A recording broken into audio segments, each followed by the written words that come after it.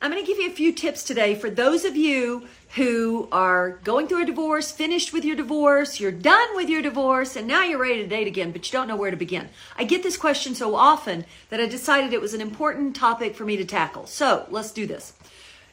In no particular order when I give these tips, okay? It's just sort of as they come into my mind. But I think first and foremost, if you do want to start dating again, you do truly have to ask yourself, are you actually available, mentally, emotionally available to have somebody new in your life? All right?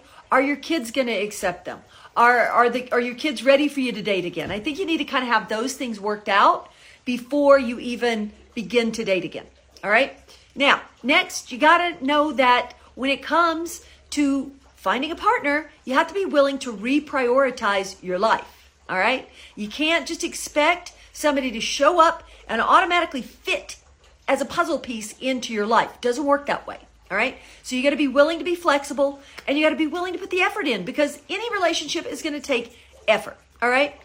And be patient. Be patient with yourself. Be patient with others.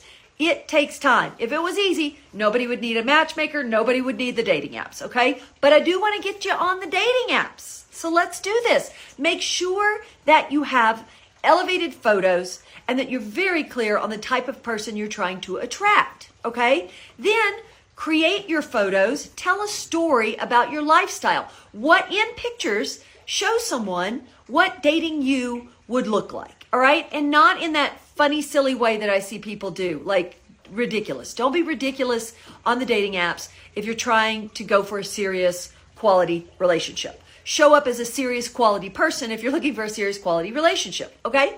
And then be very aware of who you're swiping on. Be very intentional. If you have kids, do they have kids? Maybe a better match, in my opinion. Are you an empty nester? Then be cognizant of looking for other empty nesters, okay? And be very aware of, are you matching with somebody who still wants to have kids and maybe you can't have kids? So pay close attention to the people that you are swiping on. Don't just swipe on anybody because they have a nice smile or they're cute. No, okay?